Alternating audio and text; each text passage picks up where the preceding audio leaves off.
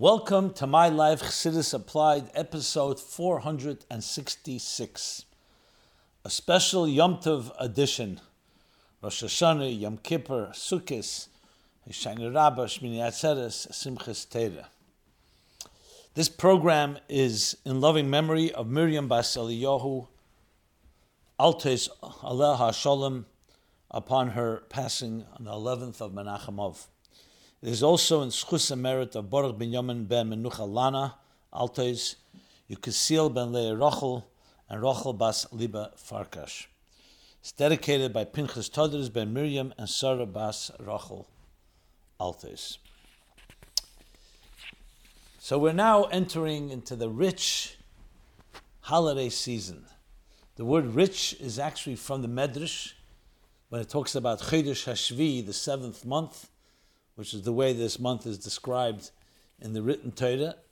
So Shvi also means, the Medrash says, Muzba Bakoil, from the word Muzba, sated, satiated, filled, saturated with everything. So you have Rosh Hashana, Yom Kippur, the days between Aser Simei Tshuva, the 4 days between Yom Kippur and Sukkos, then Sukkos, Shayne Rabbah, Shmini Atzeres, Simchas Torah. A rich, rich season that provides us with all the resources we need for the entire year.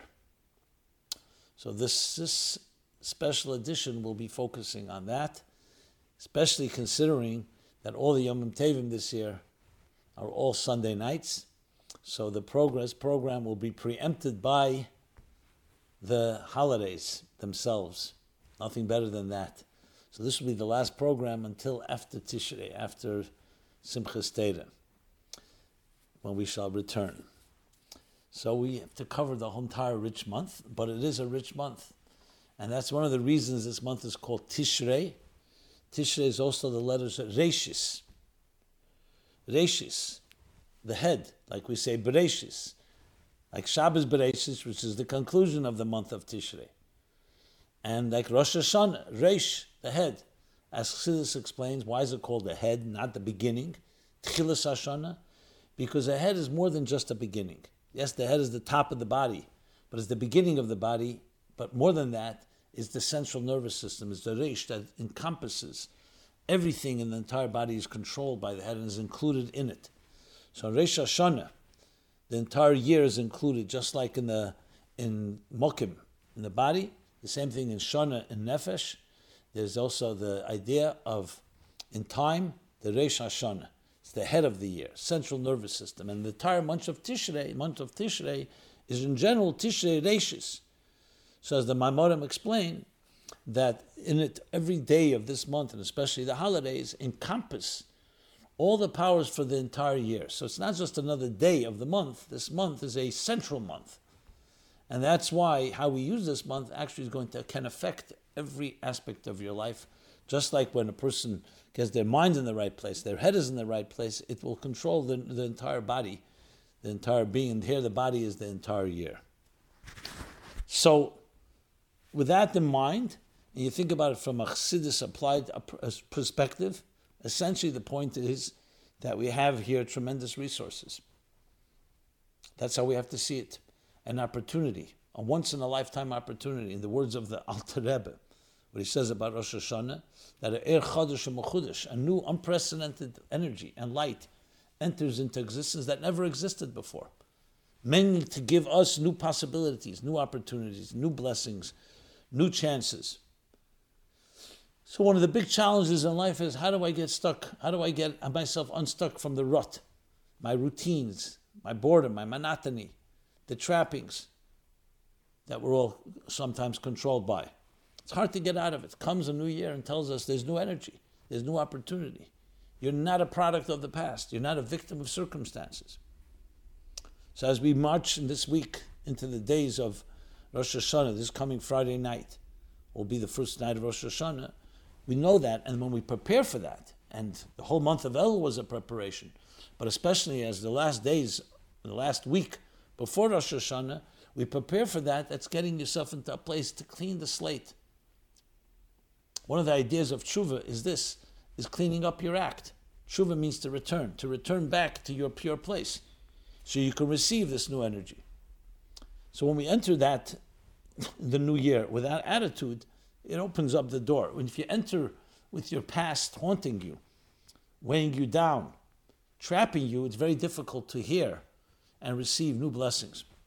It happens anyway, but the more we prepare, the more conducive, the more likely, the more the channels are open, the more likely things will flow through those channels. So just a general introduction to this month of Tishrei. We're going to go through each of the Yom Tovim with questions that were asked, first describing the general gist of that Yom Tov and what its power is, and what its message is, and what its lessons to us, and then addressing some details that either you've asked or that are worthwhile addressing. Of course, being that we're already now in the 11th year of My Life Chassidus Applied, I've talked about many of the topics in previous years. You can always check it out at chassidusapply.com. There's plenty of material to review that has been gathered there. You can also see it archived at chassidusapply.com, where you can also submit any question anonymously, completely anonymously. Nothing's taboo, nothing's off limits. Anything you'd like to discuss, we can discuss. So please submit it there, as well as other resources that you can find at chassidusapply.com. So, Rosh Hashana, we began by discussing the concept of renewal.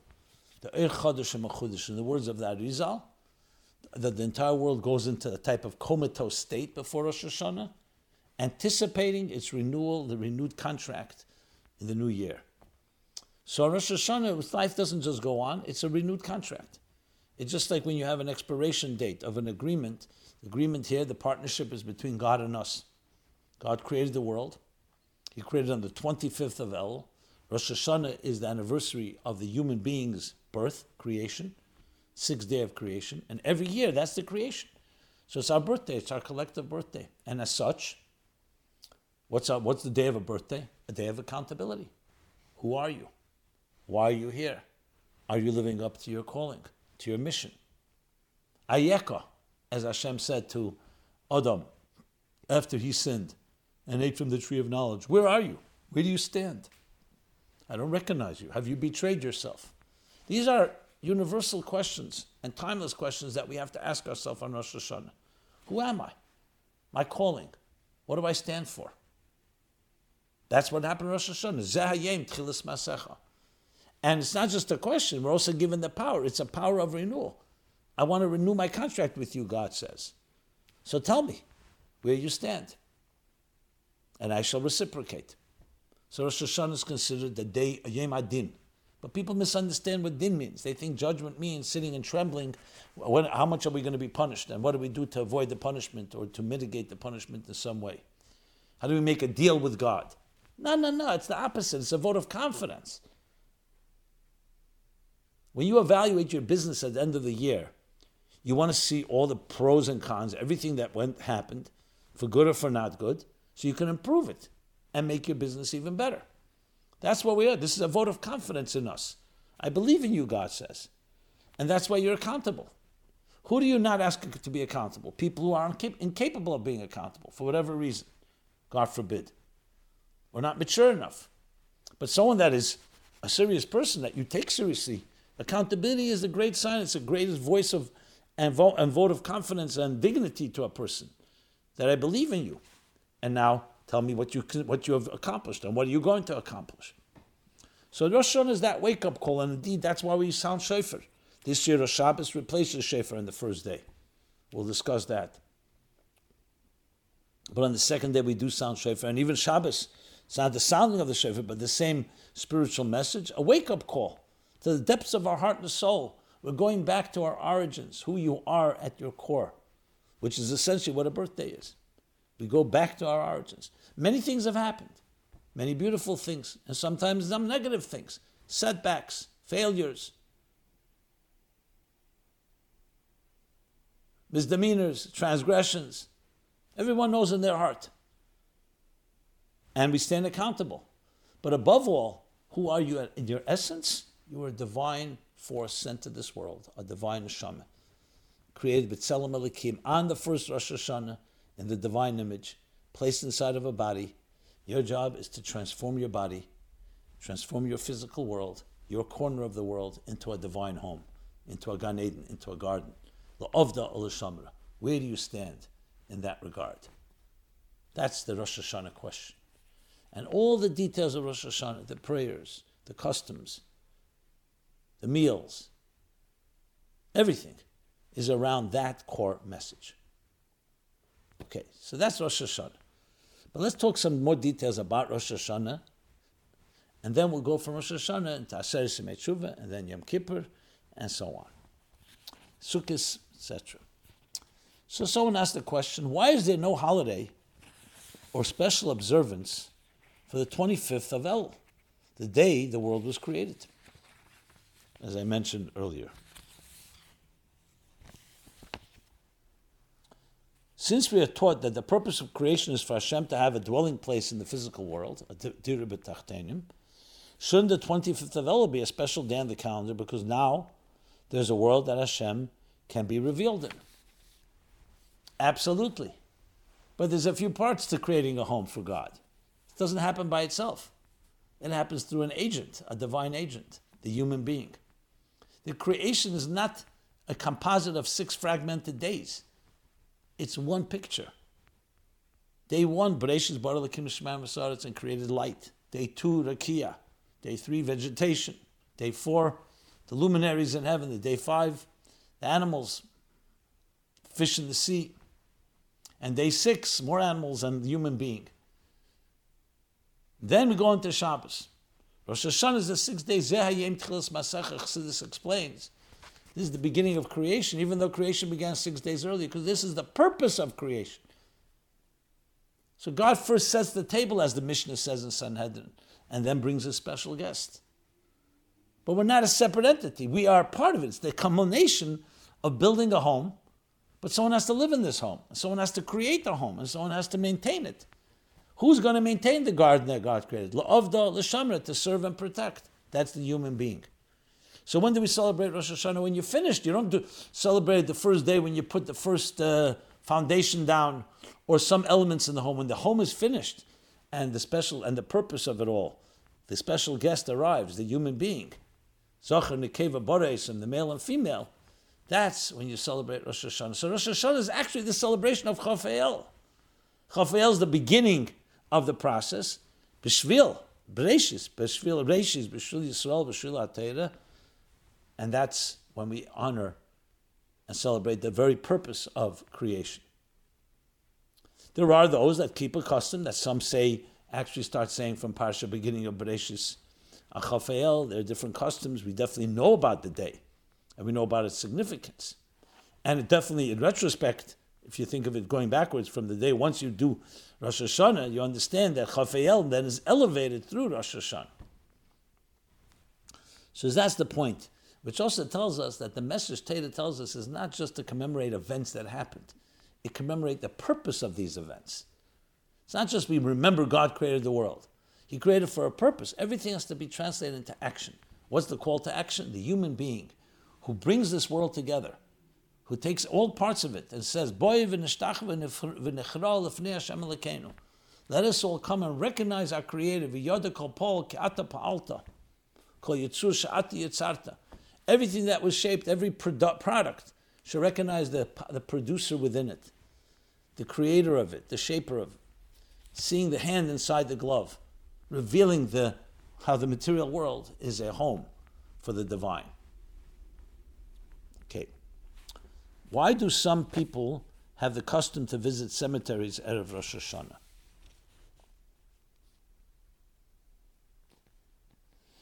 Are they praying that the neshamas of these people that passed away should intervene on their behalf so that Hashem gives them a successful new year? Is it a good idea to do this, or is it good enough if we just go to Shul on Rosh Hashanah and daven to Hashem directly? So the custom is cited in many places. Obviously, the Rebbe himself would go Erev Rosh Hashana. Chassidim always went Erev Rosh Hashana. If you can't make it Erev Rosh Hashana or a day before, children go to parents' grave sites. So on a very Baal basic level, it's the beginning of a year. And beginning of a year, it's like you want to have as much strength as you can. You go there to help so have those neshamas. Yeah, you're praying to God. But neshamas, especially of our parents and our Rebbeim, help support and help intervene on our behalf. But you're always diving to Hashem. Let's make that very clear. A second point is also a level of accountability. And thank you. You say thank you to your parents. You say thank you to the Rebbe, to the Rabbeim, for what they've given us. And in general, when a person goes before Rosh Hashanah to a Rebbe, gives him a pan, pidyon nefesh, the same idea. So here, even though it's true, it's after the passing of the Rebbe, but nevertheless, the pan is still given, and a pidyon nefesh, again, it's intervention. A tzaddik just has more access, or less layers, and just to help. It's like having someone intervene on your part to the king, but it's always to the king. So that's the key thing, and Erev Rosh Hashana. Some go, for example, Erev Rosh Chodesh, the Rebbe would always go, as well as on the 15th of the month. So the idea is that when you go into a new year, new energy, and so on, you use every power. We know that Kolov went to the Moras HaMachpelah. We know the power of Shtadchus al Kivri Tzadikim, that Arizal would go to Miran. Many of us do that pilgrimage to Rashbi, the cave of Rashbi, but especially special times in the year. Another thing that's said is that when people visit their grave sites of their parents, they should go at least once a year. So, in case the whole year person didn't go, Rosh Hashanah seems to be the right time as we prepare for the new year. Okay. It's another discussion. What is the meaning behind it all? But we have to understand that by us we call a cemetery a Beis HaChaim. It's because tzadikim gam b'misasam kruim chayim. V'amach kolim tzadikim. Tzadikim, even in their death, they're called alive. And the fact of the matter is the legacy and the neshama of our loved ones, especially of a Rebbe, lives on through us and in us. So you're not just going to a place of, God forbid, where people are buried. It's a Beis HaChaim. Just to add that point. And it could be connected as well. We say Yizkor on Yom Kippur. We say Yizkor throughout the year, Yom Tov. Some people say it quietly on Rosh Hashanah as well. But the point is, why Yom Kippur? Because again, it's the beginning of the year, the holiest day of the year. We connect to the neshamas. That's the way the week strengthens our neshama. Okay. Next question.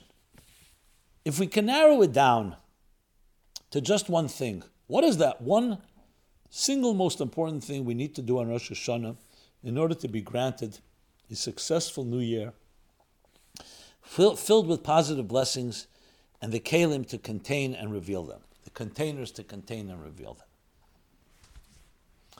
A type of acha sha'alti question. One thing if I ask, lachzes b'neim Hashem, to gaze at the beauty, at the joy, at the pleasure of God.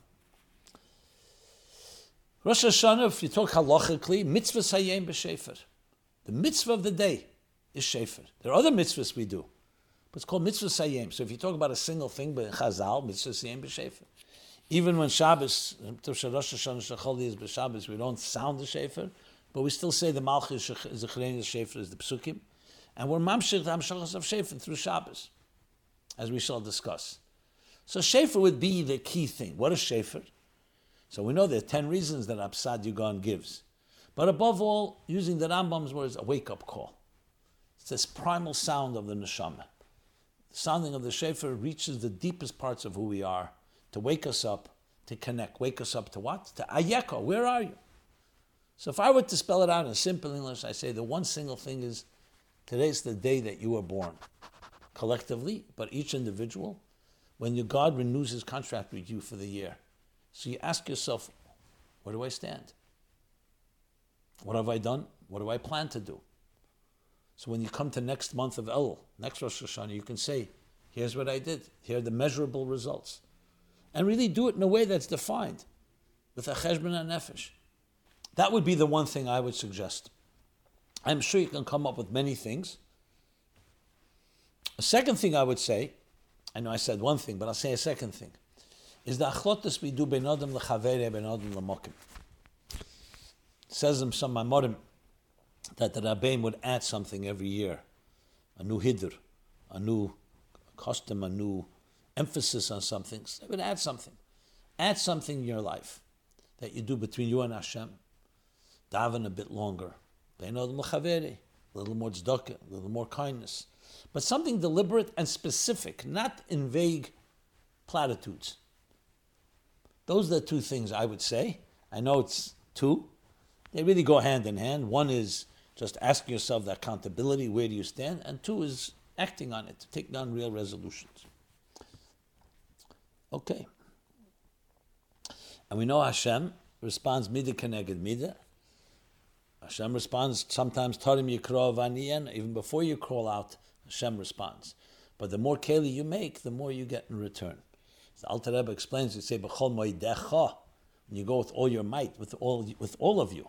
Even though it's not bli gvul mamash, no person could do something that's infinite, but it's beyond your usual finite parameters, beyond your comfort zone, then you mamshach the bli gvul amiti, a true bli gvul from above. So it all comes down to your extra effort, that extra touch. And I have to add, being that the Rebbe so emphasized that we're mamash on the threshold of Geula, that something that directly connected Geula. Talk about this, Chassidus applied. So there's the previous dika side of Rosh Hashana. What are you going to do in that regard? Bringing Chassidus, making it alive, the gewalt, the awesomeness, the power, the sheer soulfulness of Chassidus to yourself and to those around you. I know if I keep going, I won't stop. So we'll pause here and let's move to the next question.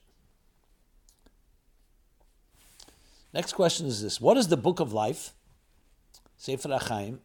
We talk about it at Rosh Hashana. And how do we get inscribed, or the way this person put it, how do we buy a full-page ad in this book of life? Well, that's what we're talking about. The book of life means, it's not just a matter of life and death, God forbid. Book of life means life is more than just not being dead. Life means purpose. You're sent here. We say, you're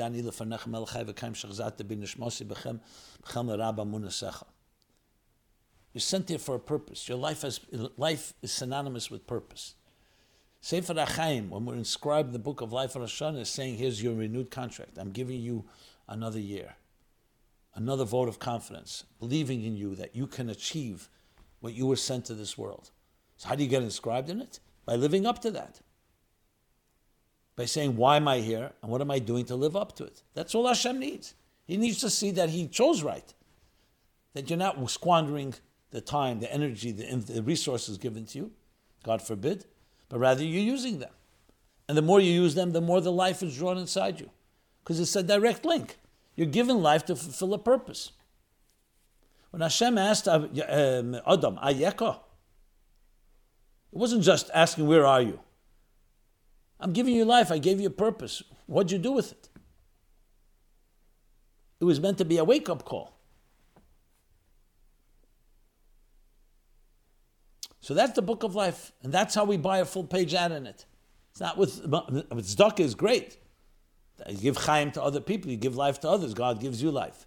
But it's through your general effort of fulfilling the purpose of your life. So yes, to ask yourself the question, what is my mission? Not just the general mission to adir b'tachtenim. In your specific way, through your work, through your talents, through your skills, through your unique abilities. That's the challenge, and that's the question you have to ask yourself. And Shabbos Chacham Chetz Tshuva, you ask the right question, you're already halfway there. Okay.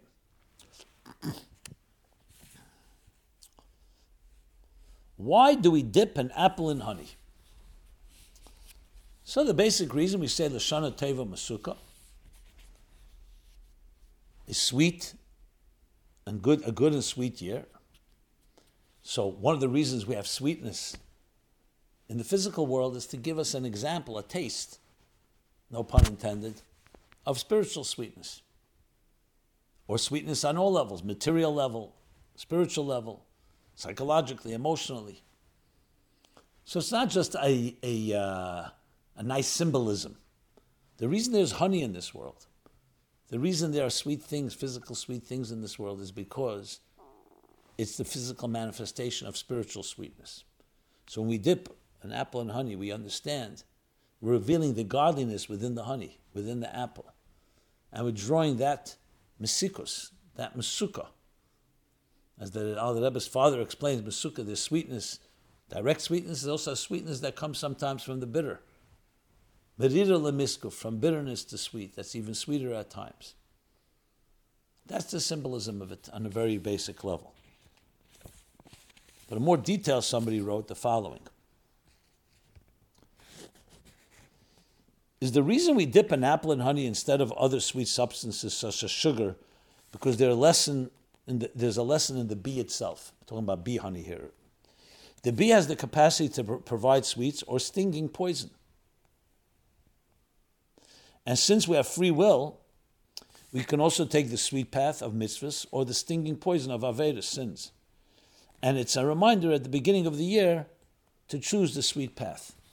Yes, by all means. That's one of the explanations. And indeed, bee honey, dafke. Not the sting, but the honey. It also teaches us that sometimes the same place that gives the sting also gives the honey if you know how to transform it. So even negative experiences in life that have stung us and some way hurt us can be transformed into beautiful experiences. All that is symbolized by honey. That's why it says Chassidus that honey is connected to gvura, but gvura is memutokes, the harshness or the judgments that are sweetened, and especially sweetened from within. Ayin Beis, Hemshech Ayin Beis from the Rebbe Rashab, volume 3. The Rebbe cites it in a letter. But even before we had volume 3 published for all of us, the Rebbe cites the 3 different levels of sweetening the harshness of the severities of Gvura. And ultimately the greatest is sweetening it from within.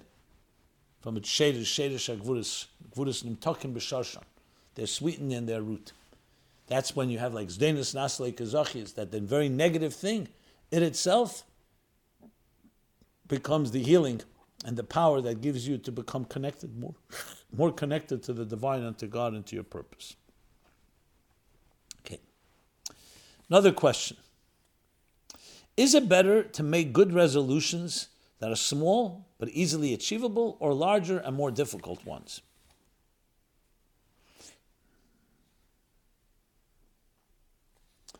The more difficult ones that put you at risk for penalties if you don't fulfill them. Maybe I should resolve to do terrible, harsh averos. God forbid, please don't say that. That's my comment. Such as eating Eivrim min Achai at the kotel on Yom Kippur. Not sure why you chose this strange, but okay. But then, when I control myself and don't do it, Hashem will be happy and give me a good year. No, that's not the way it works. So first let's answer the initial question, and I'll answer the secondary question. It's a very good question. Generally speaking, it says, tefasta meruba le tefasta. Ma'ata garshenu. Divide and conquer. Go step by step. You take a bite off more than you can chew, often it fails, and there are setbacks. So I would say, generally speaking, it's better to take on things that are meaningful, but small steps, and grow from them. And if it's going well, then take on more, and more, and more, and more. There are times, we know, like the Rambam writes, that in general it's best to take the middle road.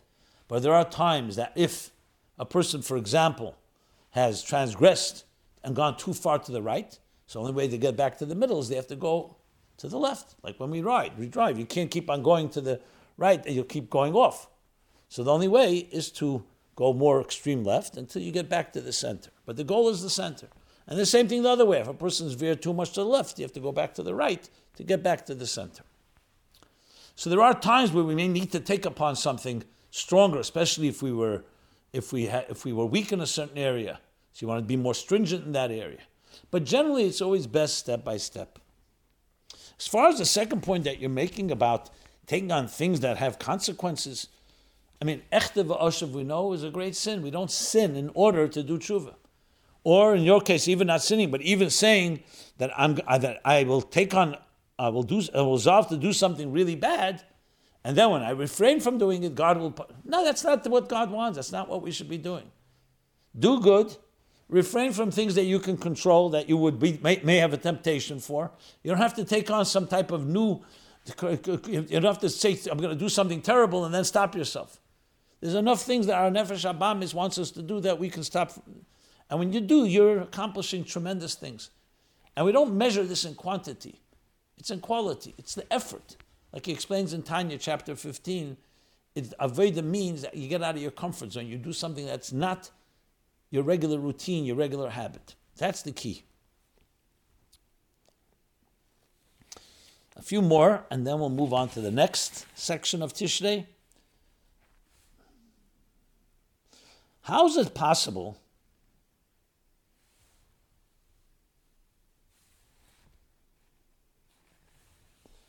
that Adam HaRishon was created on a Friday, and that was the first Rosh Hashana? If it says Lo Yadu Reish, Adu means Aleph Dal Vav, Sunday, Wednesday, and Friday means there can be Reish Rosh Hashana. The Rosh Hashana can't fall out on a Friday. And we find the first Rosh Hashana, ironically, was on a Friday. So there are different reasons why Rosh Hashana creates complications when you schedule on a Friday, and that's why when they designated the calendars and established it today, because it's all Pi the Cheshbon of Hillel, that we don't have Rosh Hashanah ever on a Friday. At the time when they were sanctified the months based on Ediriyah, which means Al Pi Ariyah, people witnessed it could have been on a Friday. But they've always avoided that, and there are many different reasons given for that. But it does create this interesting irony that the first Rosh Hashanah was on a Friday. So first of all, Rosh Hashanah is called Yom Arichta. Both days are considered one. So though it can be Friday, it could be Thursday. Thursday, Friday, Shabbos. Next year, I believe it's going to be that way. So it's a Yom Arichta. So you do have Friday, Rosh Hashanah in that sense, but not the first day.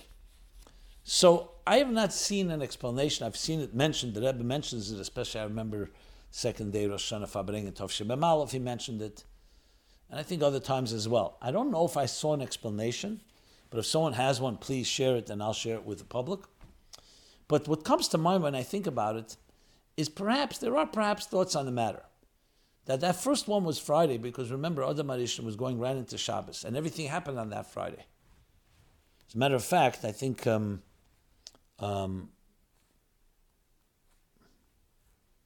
this one, but I remember once discussing this topic, that you had the Chet Tzadas was on Friday, and the Tshuva was on Friday. I mean, a lot of things. Ayeka was on Friday. So it could be the first time it was important to be a Friday going right into Shabbos. And Shabbos was the word Tshuva, where Adam and Chava did Tshuva. And that gives power for all the other years. But the other years, that's not the focus, is on the Friday aspect of it. But it still doesn't explain why can it not be on Friday. You could say why it doesn't have to be on Friday. So that needs more looking into. If anybody, as I said, has anything on this, please, by all means. I'm sure someone speaks about it, but it's definitely an interesting question to address, and let's do it together.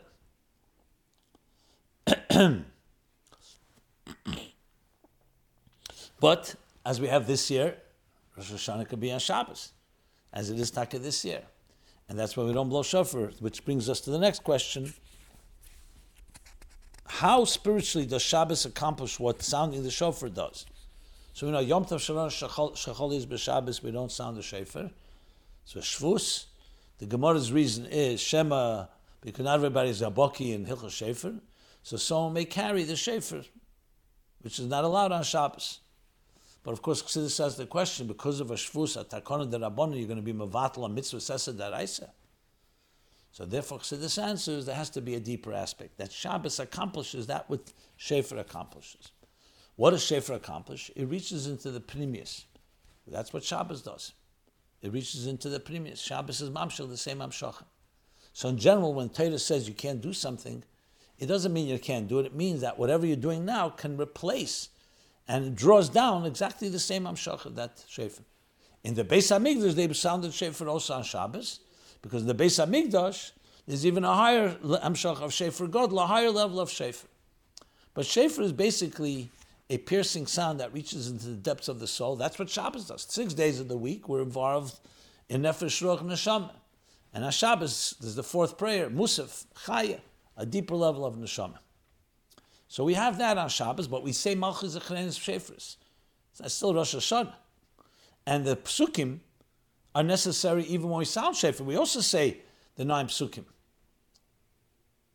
meaning of Malchus Zechrenes Shofars. And yet, on Shabbos, we do it only through the tefillas. And since Dibur has power, Kimas Vosav Hava Maisa, when we move our lips when we pray. So on Shabbos we mamshech it through the words of Torah, the machas achenes v'shefres.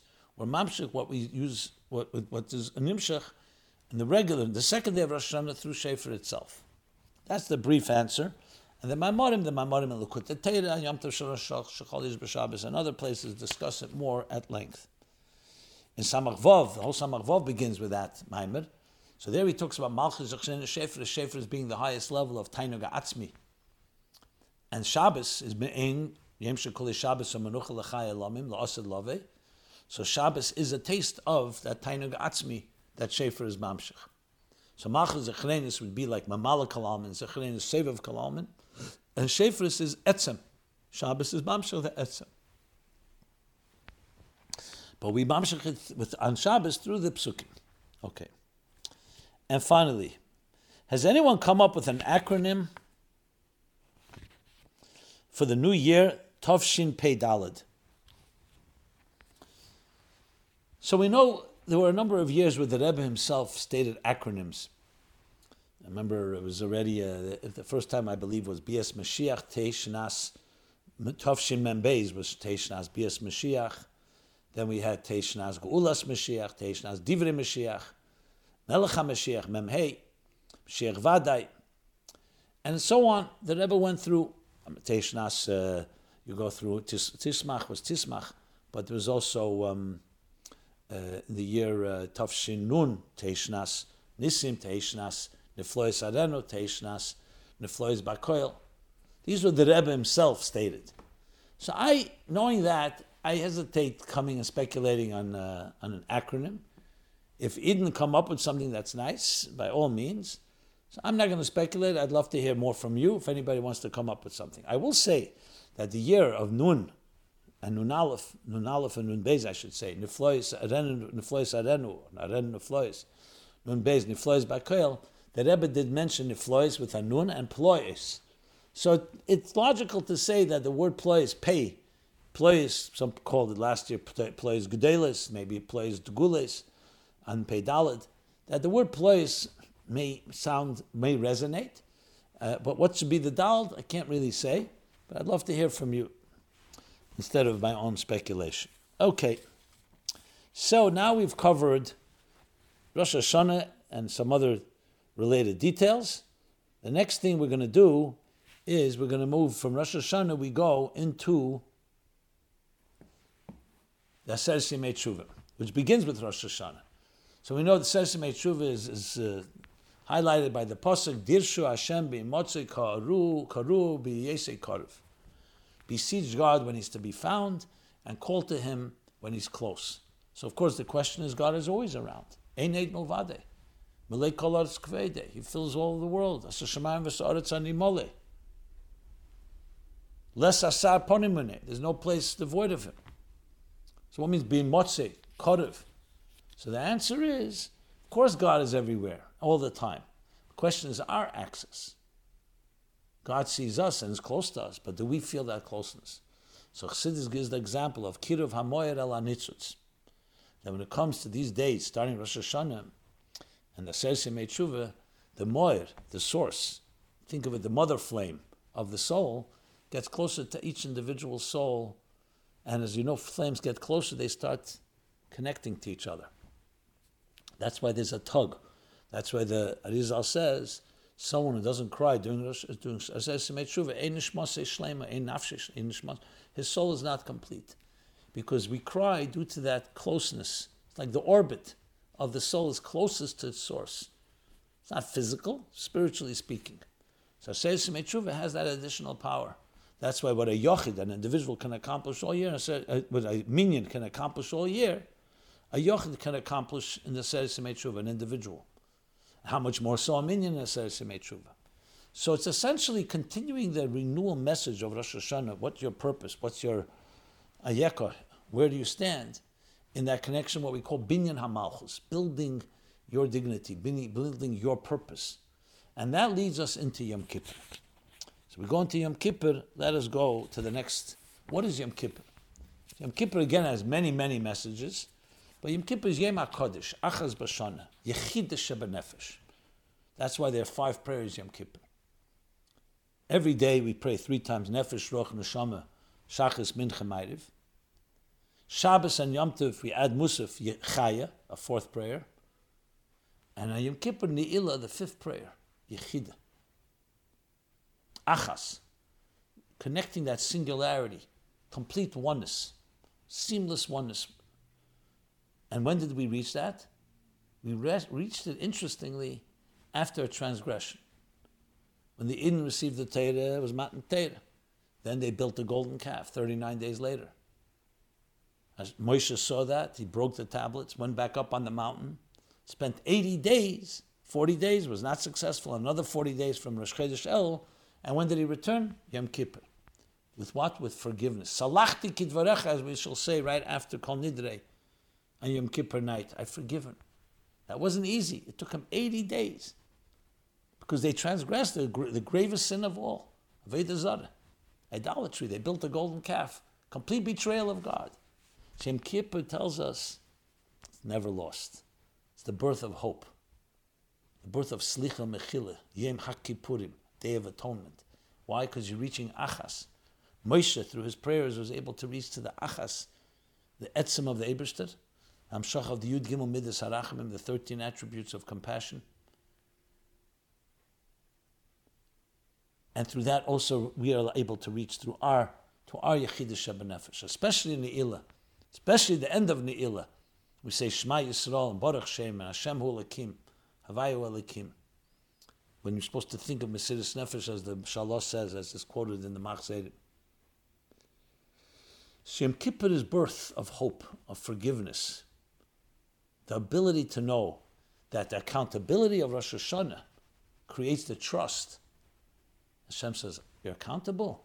I can trust that. Trust is not built on perfection. That's what Moshe was saying. It's built on accountability. Accountability? You want a relationship with me? We can fix even that which was broken. Unbelievable lesson in life, that there's no such thing as completely broken. There's no such thing as damaged goods. We always have the ability to knock on the door and get the door opened. So Yom Kippur is that tremendous power.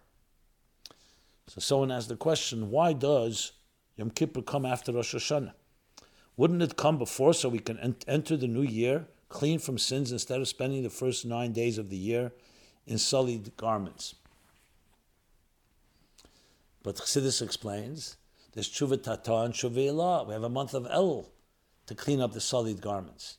It's not like we just jump into Rosh Hashanah. Moshe Rabbeinu spent 80 days before he got Yom Kippur, before he got the second tablets and the Salachti Kidvarecha. There's plenty of work to be done till then. Right now, we're still in the last week of Elul. That's the work to be done. Tshuva Tata, clean up the dust.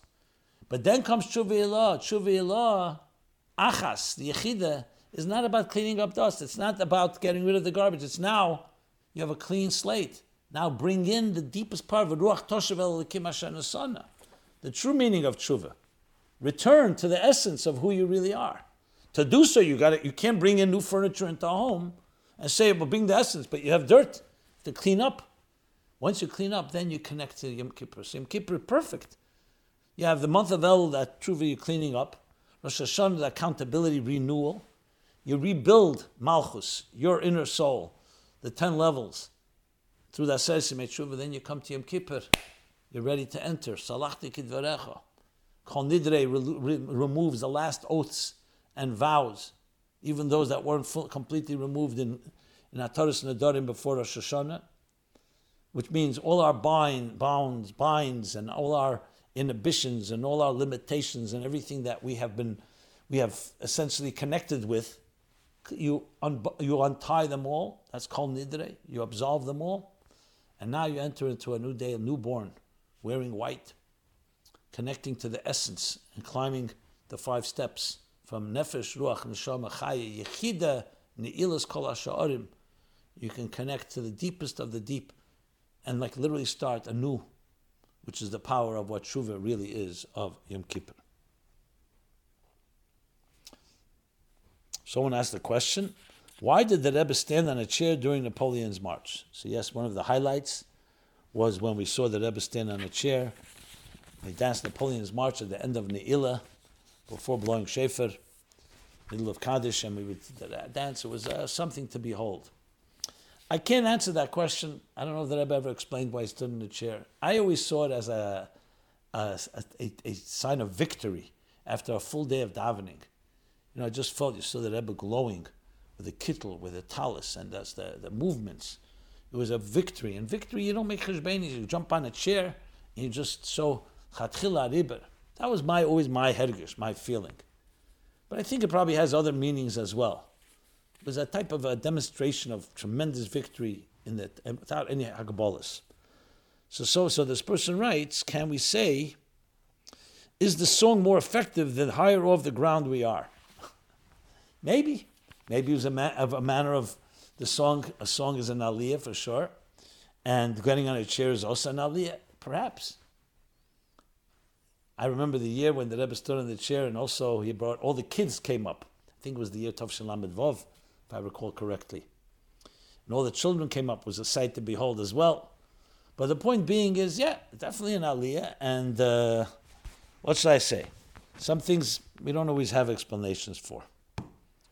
But it was Napoleon's march, a march of victory, of Nitzochen, which really marked the Yom Kippur in the fullest sense of the word. Even though it's a serious day, a very serious day, but the Da Notzach, Anon Nitzachaya, we're victorious. And that's why we wear white. That's what the Torah says. Even Rosh Hashana we go in white because we're totally confident. We know God's personality, that we will be victorious in this journey. So of course that takes us right into the next stage, which is, what happens next? You start celebrating. So Begila Barada, Rosh Hashanah Yom Kippur, the celebration is still somewhat muted, because you're standing before the king. You don't make somersaults. You don't start dancing. There's tremendous joy within. Rosh Hashanah's connection, accountability, Ayeko, where are you, where you stand, and Yom Kippur's sanctity, Yom Kippur's connection. But when do you start dancing? When you come out of the palace, now you start the dancing. So the 4 days between Rosh Hashanah, Yom Kippur, and Sukkot are considered days full of mitzvahs. That's why we say Rishon, L'kachtem l'chem b'yem ha'rishon, Rishon l'cheshbon avenis. But cheshbon avenis, you start the counting after the Yom Kippur. Because the 4 days were so busy with the mitzvahs of Lulav and Sukkah and so on, that it's days that protect us. So it's that spirit. It's connected also. Yud Kei Vav Kei, the 4 days between Yom Kippur and Sukkot. Then comes the celebration. And the celebration goes level by level by level. That's what Chassidus says, that the celebration of Sukkot is the simcha of the Kabbalah's Luchas Shniyas. Yom Kippur was received quietly. Shouldn't be an ayin hara like it was by Matan Torah. It was Kelim Avrak, Kelis Avrakim. It was full of fireworks. It was a light and sound show. And it created a Yanika. Created the other side came and said, oh, you're so celebrating. Yom Kippur, it's done very quietly. Chashoyi, quiet. But that doesn't mean we're not celebrating. Comes Sukkot, then comes the breakout of celebration. Is the simcha of, that's Anan Akteris, the cloud of the incense from Yom Kippur becomes the schach of Sukkot. That's what Chassidus explains. And each day of Sukkot we grow, Tashayin Rabbah, and then ultimately Shmini Atzeres, and then Simchas Torah. A simcha l'mayla mekol medidah v'agbola, and one that comes from a minig. But a simcha, much more dancing, as Chassidus explains. Why do we dance at Simchas Torah more than we do on Shavuos, when we receive the first luchas, Matan Torah? Because this is a simcha that comes after a break. Then we just still didn't know what the future holds. And then the Idn built a golden calf. Now we know that that which doesn't break us, doesn't kill us, doesn't break us, makes us stronger. Indestructibility. Simchas Torah represents the indestructibility of Id. That even after a break, even after a chet egel, and infidelity and a betrayal of the highest level, we found deeper love. We found a deeper connection. That's why the joy is so tremendous.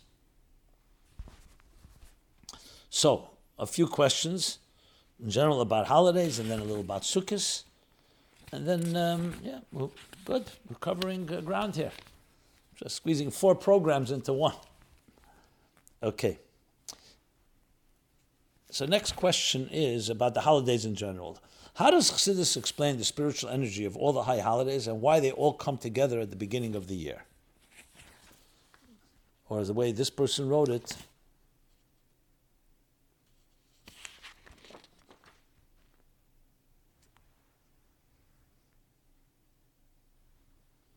1 minute.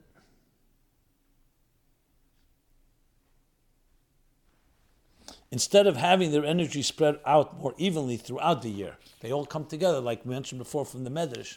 It's Malaya Me'edim, Muzba Bakel, this month, filled with holidays. It's not spread out at all. Rosh Hashana, TESHUVA, Yom Kippur, Sukkos, days in between. The whole month we don't say Tachna for that reason.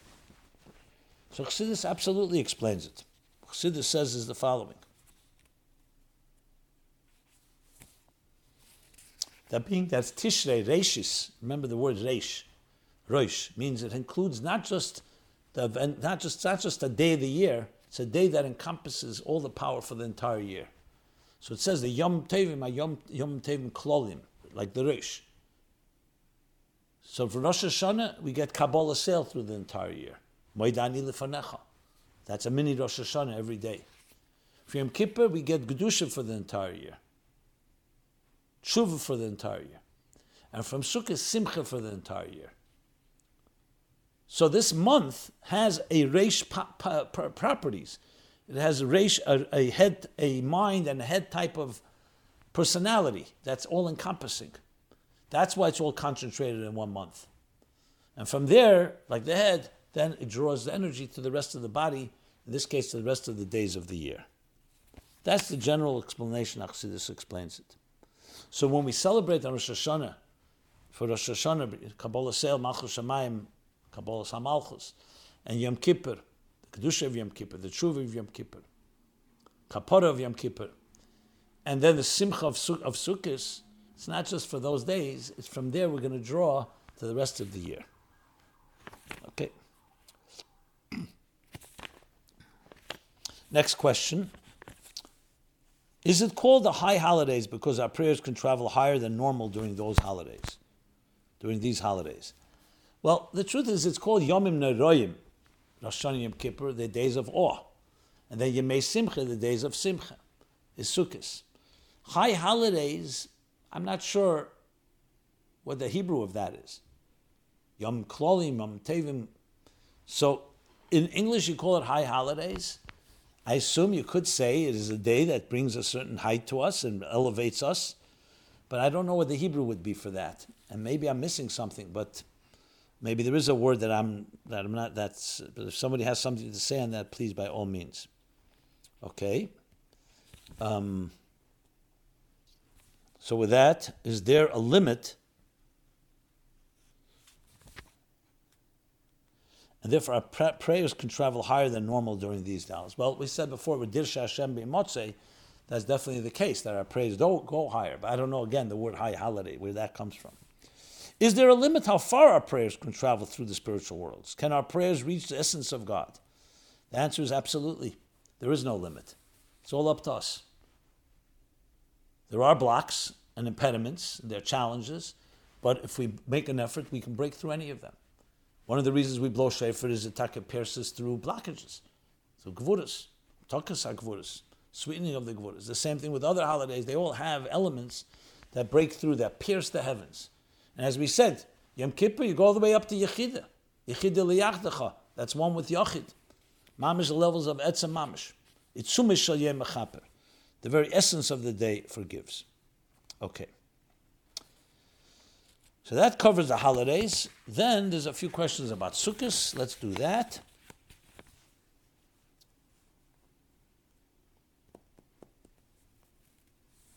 Why is Sukkos not the spring after Pesach? Because one of the reasons we eat the Sukkah is because the Sukkah say Shafti, when the Eden left Mitzrayim, so they sat in Sukkos, the two opinions, whether it was the clouds of glory or actual huts. So it seemed to be when you eat Sukkos after Pesach.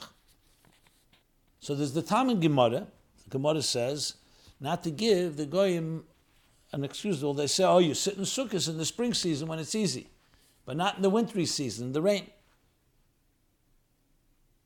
So, however, that's the technical reason. So someone asked a question on that. Is it true that Sukkot should really take place in the spring, but we postpone it until the rainy season because we are afraid that Goyim would have said that they're only eating on a Sukkah because it's a nice day out.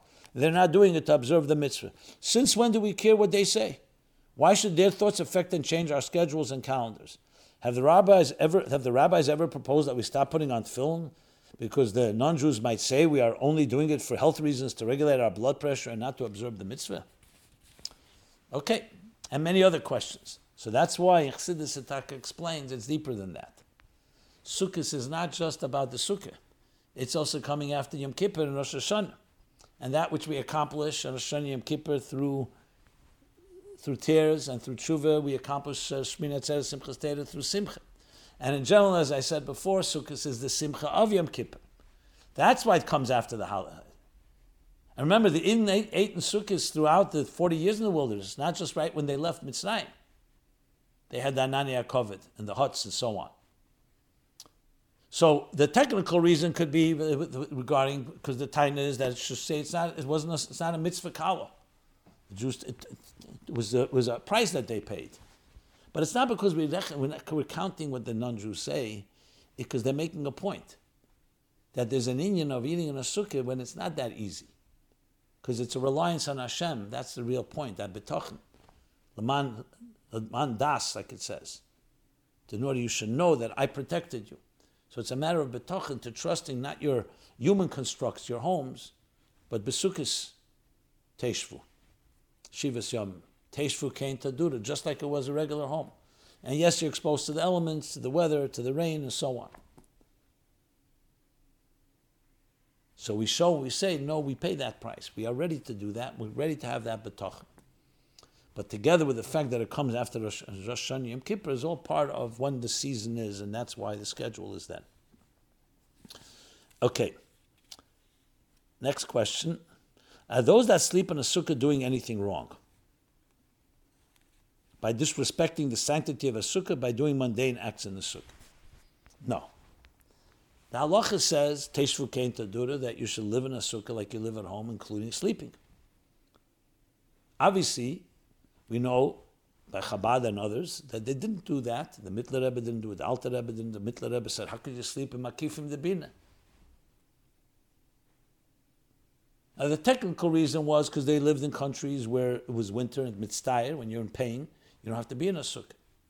And there were other issues, tznius issues, and other factors. It wasn't so simple in later days, in later generations, to just live in a sukkah as you live in your home. But we know there's a controversy around this, because it sounds like Chabad and others who don't sleep in the sukkah, what about the halacha? But I wouldn't come and say that those that do sleep in a sukkah, they're doing something, God forbid, wrong. Because even by us, we know that Rebbe's famous sikha with mitztayr, that you have pain over the fact that it's makifim de bina. You don't feel that's makifim de bina. You should have pain over the fact that you don't feel it. You don't have pain over that. You should have pain over the fact that you don't have pain, over the fact that you don't have pain. And as many times necessary till you feel it's not a place to sleep, because the Mittler Rebbe said that. But those that don't feel it, or that's not the reason, they're not necessarily, not a pashta. Everyone has their way of going about things. The halachic part of it, the Rebbe already addressed in the Sikh and Tov Shalom, it's printed already in Likutei Sichos if you need explanation. But to come and say, God forbid, that somebody sleeps in a sukkah is doing something, no, they're following a halacha, and we respect that completely. On the contrary, it's Chabad needs to explain, and we do explain. And you're talking about the Day of the Yisrael, the Alter Rebbe, Mittler Rebbe. We trust them. And if you look at all their Hidurim, you realize we're not avoiding the discomfort. There's deeper reasons. Varaya, Chabad actually is Mahadir more than anyone, that even if it's raining, you eat in the sukkah. And rain is enough to be mitzvah, and you don't have to eat in the sukkah. Not trying to toot Chabad's horn here. I'm just trying to point out that it's not about finding an easy way out. That's not exactly the Chabad Hidurim are not based on finding an easy way out. Not Pesach, not Sukkot, not other Yom Tovim and Shabbos. Okay. So then we'll conclude with one more thing regarding this Hakhel.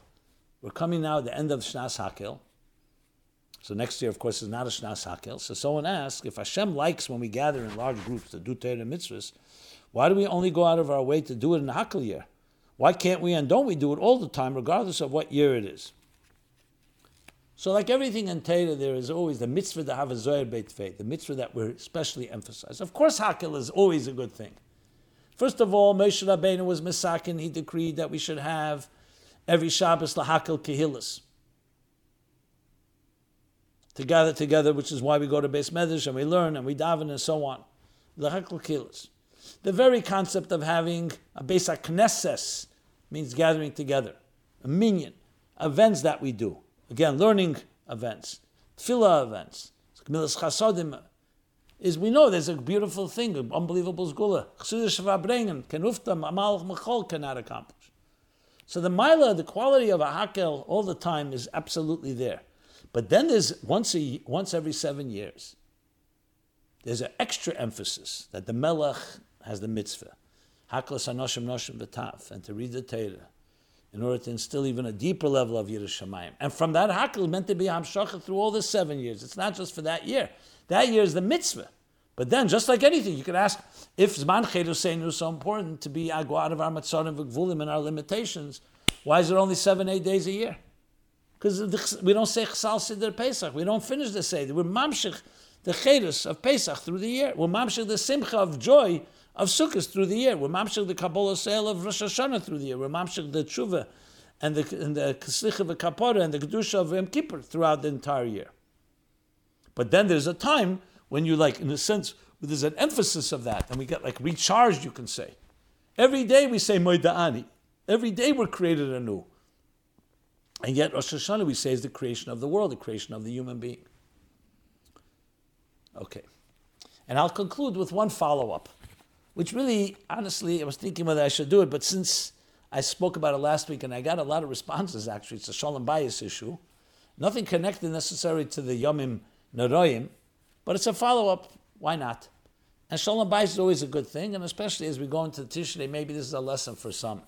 Someone actually told me this week that the letter I read last week about the picture hanging and a husband and wife disagreeing actually caused them to go back to their spouse and apologize for something that they disagreed about. So we never know what people are hearing. So let's look at this as a tribute to the concept of Shalom Bayis. And I should add that the Rabbeim would go in Erev Rosh Hashana before the Yom Tov to their Rebbetzins and greet them for a new year. And the Rebbe explains because the Rebbetzin is Malchus. Rosh Hashanah is Kabbalas HaMalchus. And build Binyan HaMalchus. So the best way to begin Rosh Hashanah is to go into your Rebbetzin and bless her and thank her and just connect on that level. So perhaps that in that spirit, let me do this follow-up. So last week I read about a woman who wrote that her husband insists on putting up a picture near the Rebbe of John Brown, one of the abolitionists, one of the activists, anti-slavery activists. So I read that, and you can go back to last week's program at chassidusupply.com and look it up. But now I want to read a follow-up that came in the last few days.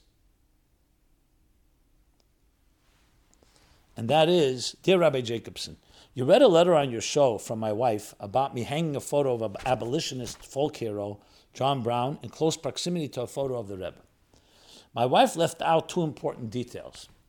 I think I mentioned that, I read a letter, I don't know all the details. It's always the case. You don't always hear it all. So I just want to emphasize that. So he says like this, our dining room only has 2 walls, and one of them has large windows. It wasn't my intention to equate John Brown with the Rebbe by hanging the photos nearby. But the one wall behind my chair is the only space available to hang any photos in the dining room. The other thing she left out is the reason. A few months ago, my 14-year-old son told a racist joke at the Shabbos table, in which he used a Yiddish word for black people, which unfortunately is often used in racist and a derogatory way. I told him that he had to. I told him that. Excuse me. I told him that he had to make up for what he did by learning more about slavery and the era of racist Jim Crow laws in order to understand why it's wrong to tell these kind of jokes or use words that are very hurtful. I'm happy to say my son has responded well and understands that it's not appropriate to act bigoted or racist. But my son and I decided it's not good enough if only we act appropriately. We should also spread this message of love thy neighbor to our guests and hope that they are inspired to spread it too. And hopefully more people in the community will become more sensitive and stop using that derogatory word. I know my wife is supportive of what we are doing, but only objected to me hanging the photo next to the Rebbe's photo. I made a compromise with her and took the photo off the wall and put it on a chair next to my seat. And my plan is to hold it up in my hand and show it when I want to discuss how we can become better people by doing more to ensure that all our neighbors are treated fair and justly.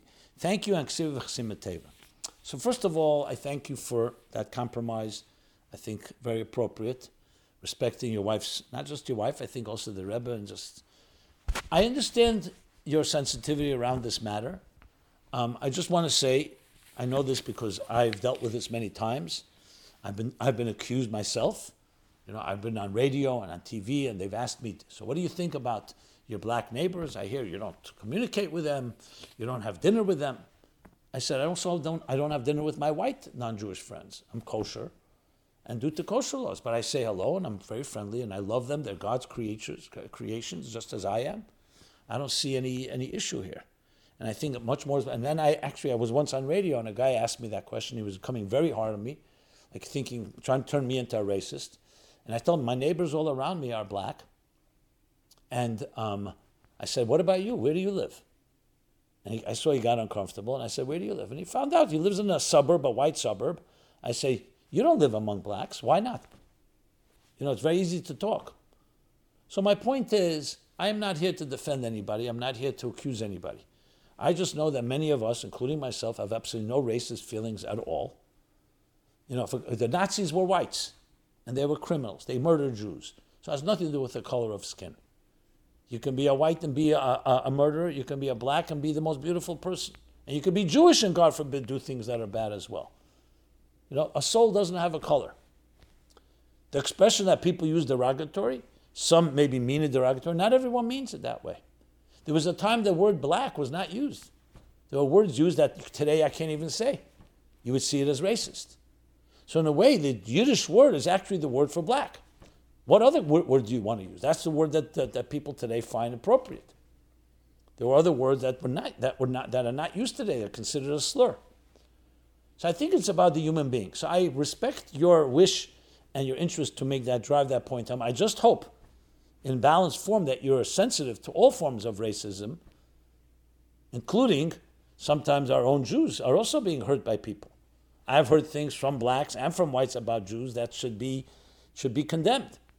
So I just hope it's balanced, because I find that these things, people sometimes call me, why didn't I march in a certain demonstration?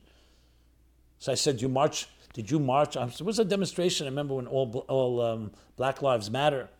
So a Jewish lawyer that knows me so I said, did you march when they attacked the synagogue in Pittsburgh? No, he didn't march. Here he chose to march. So I said, so you choose and pick. I commend you for your sensitivity, but be consistent, because if not, you start wondering, is there another agenda going on? Anyway, but going back, I'm glad that husband and wife have worked it out. You made your point. You continue to make your point. By all means, I hope you're successful. We should all learn to understand and respect. We're coming to Rosh Hashana. God created every human being, B'Tselem Elokim, Chaviv Adam Shenivra B'Tselem, and discover and help everybody actualize the godliness within them, whether it's Jews through mitzvahs, Taryag mitzvahs, non-Jews through the Shem mitzvahs Bnei Neach, and we should march into Rosh Hashana, Taksiva v'chsim teva, Lashana teva, Sukkah, Begashmis, Beruchnis, Hatzlacha muflaga, Shirus muflaga, on all levels, all in the best of health, and above all, it should be a Shnas Geula, V'yada Kalpol Ke'ata Pa'alta, Ashnas when Al Medina's Beya Omer. This is the Rosh Hashanah is when the destiny of nations is determined, including the destiny of Gula Amitzvah Hashlem, when it will be Mola Ha'aretz Deus Hashem Kamayim Le'yom Echasim V'lo Yi'esa Kol Ha'elam El L'Dases Hashem B'Lvad. It should be a Bishnas Geula, Ksiv V'chsim V'tev, and a good gebenched year. This has been my life, Chassidus applied. The Eibishter should give us more than a year, but many years of healthy keiches to be able to continue this program into March with Mashiach, when this program will be even more important. Amolar Deus Hashem, Ashnas Geula, Ashnas Atzlocha, to everybody a good gebenched year. As I said, the next few weeks is Yom Tov. Enjoy the Yom Tov, enjoy the New Year, and we will be together very shortly again in the next program, which is 4 weeks from now. In my life, Chassidus applied. A good gebenched yar and a freilichen yar. This program is brought to you by My Life, Chassidus Applied. Please help us continue our programs. Make even a small contribution at chassidusapply.com/donate.